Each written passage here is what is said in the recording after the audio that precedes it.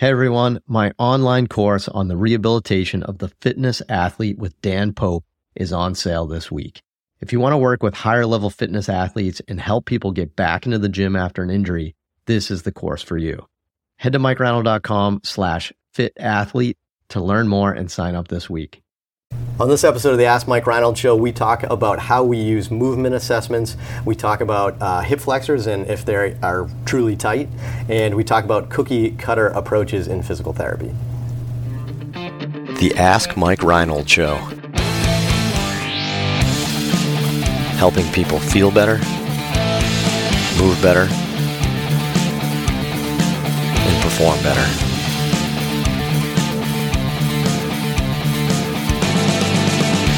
Welcome back, everybody. Episode 9 of the Ask Mike Reinold Show. Here with my co-owner, champion, director of PT, Lenny Macrina. Thank you, Mike. Nice. Great to be here. At LenMacPT. At LenMacPT, yeah. On Twitter. That's Lenny's Twitter Twitter handle? Username. Yeah. Coolness. Gabe is also here, so our PT student. The Gabeinator is here for this episode as always because we make him. He really doesn't have a choice. But Gabe, you're on Twitter now, right? I am. Yeah. Just joined the revolution. What do you think? What do you think so far? It's pretty good. I've been seeing a lot of good stuff coming out there. I mainly follow a lot of strength coaches, a lot of physical therapists. I tend to avoid the Kanye Wests and the Kim Kardashians of the world. But so entertaining though. PTs are so boring. Do you follow them? No. I like Twitter to get information. Get in, get out. Yeah. I even got I think even the sports was too much. I started getting inundated with too much stuff. Yeah. There's just too much. I don't know. It's too much. That anybody that's doing 6 tweets an hour is just killing my timeline. But anyway, all right, let's get rolling. You want to do some questions? All right, Gabe. First one comes from John in Newcastle. John asks, "What is your stance?" Newcastle. I like Newcastle. Oh, sorry. That's the brown ale? That's you've always liked go reds and browns. Lenny liked brown ale. I knew that about Lenny. We know each other. And Lenny, what do I like? You like IPAs. Nice. All right. This is good. What kind of IPAs? Like Stone IPA or I can't think of the name right now. I'm choking. Yeah, West Coast. Definitely. Lagunitas, yes. Firestone. Yes. Those are my good ones. Yes. That's my favorite there. Gabe, what do you like? Just any kind of beer, really. All right, Bud Heavy. Yeah, he's in college. Natty Light. Don't really have a choice. That's all right. If you're a minor, I would not listen. It's going to be 21 or over. All right, Gabe. All right. John asks, "What is your stance on movement screen?" You just added a little flair to the question, then. John asks. That's gonna be your thing now. All right. Do it again. What is your stance on movement screen? Say John asks again. John asks. What is your stance on movement screening as a tool to help in the classification of an individual's physical health? And what method do you use to prefer, i.e. SFMA, physiotherapist, self-made one, etc.? Thanks. All right, so let's keep on topic with his question here. What do we use for a movement system, but to determine health? So not function, because there's stuff like the FMS, the NASM has a good one, as well for a movement screen if you're trying to set somebody up on a program. But if you're talking about for health, I'll jump in and speak for Lenny, but I'll let him elaborate too. But I think we're both SFMA trained. I've been to a bunch of SFMA courses. I think I've seen Greg Rose, I've seen Mike Voigt teach it. I've seen Kyle teach it. I think I've seen everybody teach it just because they come through Boston and I like to go to the courses. So I've done a bunch of SFMA and good friends with people like Mike Voigt and stuff. So when we speak at meetings, I'm always impressed with what they've done with some of those movement things. But I would say we use the SFMA, but I would say that we're never locked into one system. And depending on the person in front of us, we may kind of change a little bit. So with baseball players, we treat a ton of baseball players. So we may do a couple of baseball specific things too. With a golfer, we do some specific golf things. With just a normal orthopedic person, we might just do a standard SFMA. But we look at that. But then we also do a bunch of other stuff. But that being said, we've been doing this for a while, right? So if you're young and you're new and you're just learning, start with something like SFMA because it covers the basics, it covers everything. And then as you start to see patterns emerge and you start to see things in your practice, then you can kind of change and you can kind of go from there. If you're a fitness person, I mean, there's plenty of screens out there. I think FMS is fantastic. I think Cressy Robertson and Hartman's Assess and Correct is a good resource as well for you to check out. But I mean, there's plenty of things out there. But so Lens SFMA TPI certified as well. I mean, what are your thoughts on these things? Yeah, I completely agree with most of what you said. I think just not getting locked in to one, and that's it. I think you need to, because if you may have somebody in front of you who you're using an SFMA on or an FMS, whatever you're using, but you don't get their history, and then maybe they did play baseball growing up, and you start doing testing, and you're looking like, what can they reach and all that, and they fail. You're like, oh, you failed. You're a 1 or whatever you're going to rate them at, but nobody fails. You fail. I'm sorry. Yes, you end up with a 1. Your score is low, and you're like, all right, we got to crank on you. Maybe it's an anatomy thing. Maybe it's a bony thing, and they develop that over the years. So you got to pull that out in their history. But I tend to lean on SFMA. To me, it's a very logical and simplistic version, and it breaks all the joints down. It kind of keeps things just kind of rolling along as I do my assessment. I'm just locked on one particular joint. It allows me to look above and below and kind of break each joint down individually. So every one of these tests has their flaws, but I like to keep it simple and then use this as my base and then go break out from there. And I'm always envious of like the students that come from like Belmont University, where Mike Voigt's one of the professors and stuff. I mean, they learn this as part of their curriculum, and I think it's an outstanding kind of baseline. Gabe, what are you guys doing in school for movement skills?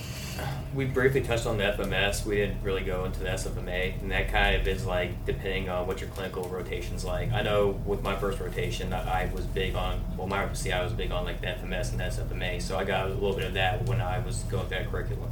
Good. So you got it on your clinical. Yeah, I wish they did more in the curriculums, but we'll get there, I guess. So, all right, what's next, Gabe?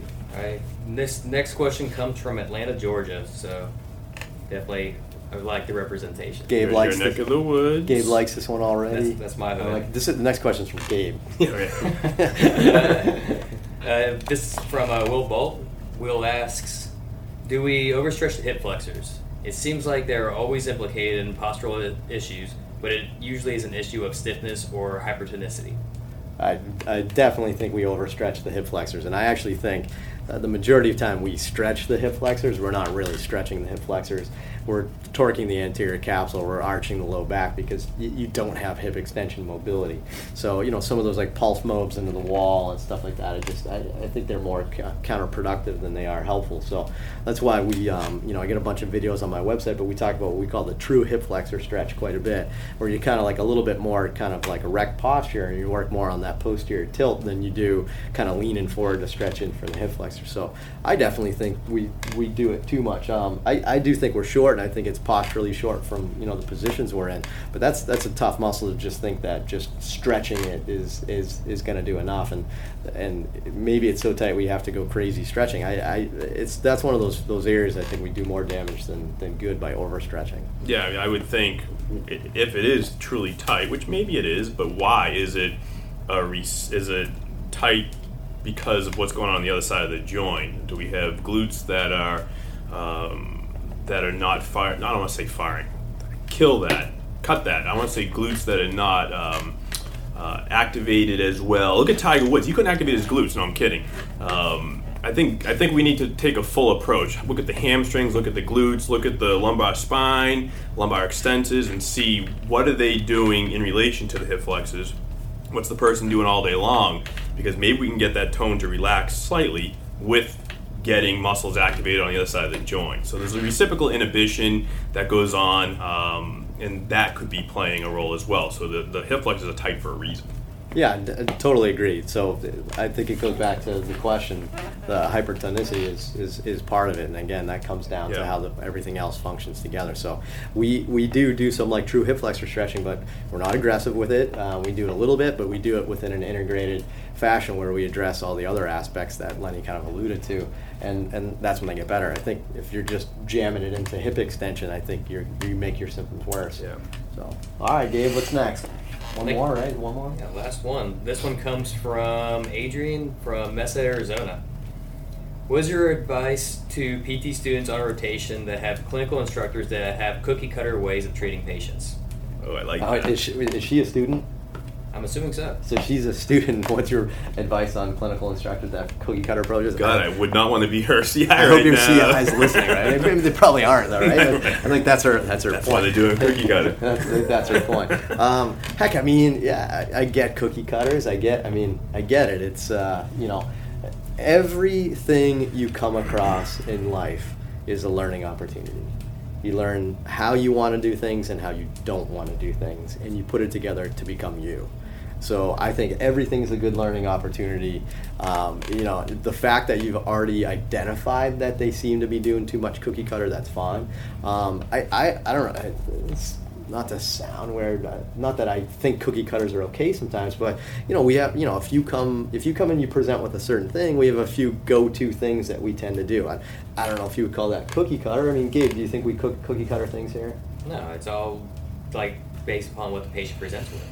Yes, we would have failed him from a clinical. Right, if he but said you see a lot of overlap. So it may appear cookie cutter to you right now, but you do see a lot of overlap of people that have very common issues of cuff weakness, if it's a shoulder, or a scapular weakness, or postural dysfunction. So there's a lot of go-to exercises that you can use, and you will end up potentially creating a little cookie cutter yourself.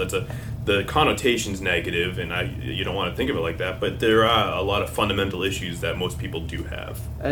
well said. I mean, I give your CI a little credit. Maybe they're not as cookie cutter as you think.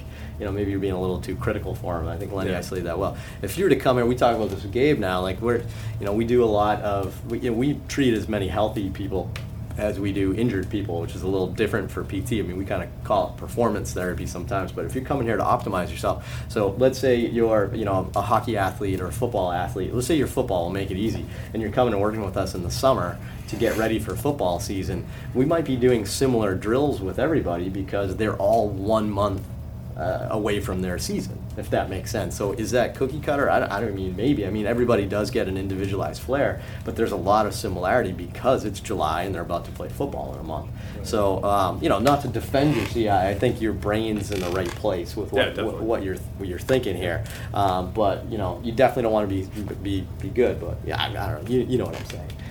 But again, take it as a learning opportunity. And I think you already have, for you, challenge yourself not to be cookie cutter. Right. Remember what your CI is doing for cookie cutter stuff, because you may use that, and then build upon that, Right. And I guess don't get complacent. Right. Which maybe that's what's happening too, but don't get complacent and just assume that, there was a study back with the APTA one about, back in the day, it was probably like 15, 20 years ago, about becoming an expert clinician. And what they found was that, you create these algorithms in your head. So they present with one thing, so to look at these 3 things, which then tell you to do these 4 things or something like that. But the problem with that is sometimes you're a little biased and then you get stuck in your way. Mm-hmm. So, I would say just be careful with that. Don't get biased and just make the person look how you want them to look, I guess. I don't know. I guess we could talk about very this a lot. common in medicine, definitely. Yeah, having them fit into your cookie cutter, Yeah, not just of course. the other way around. Right. But, no, good question. Is that it, Gabe? That was it. That was it for today. So, awesome. That was 9? 9, right? 9. Nice, awesome. Episode 9, all done. Thank you so much. We appreciate it. Hope you guys are enjoying. Help us spread the word. Maybe share this a little bit on social media. Tell your friends to join us and subscribe, and more importantly, ask us questions. So MikeReinold.com/podcast. Use the hashtag AskMikeReinold on Twitter, and we'll answer your questions too. So thanks so much. Thanks for being a part of us, and we'll see you next time. Thanks so much for listening to the podcast. If you have a question you'd like us to answer, head to MikeReinold.com/podcast and fill out the form to submit your question. If you enjoyed this podcast, please subscribe, rate, and review us on Apple Podcasts, Spotify, or wherever you listen to your podcast. And please share this with your friends to help spread the word. It would really mean so much to us. Please check out all my online courses, articles, newsletter, and more at MikeReinold.com. There's always a ton of great perks for my newsletter subscribers. And be sure to check for my other podcast, the Sports Physical Therapy Podcast, where I go deep into topics and interview leaders within our field. See you on the next episode.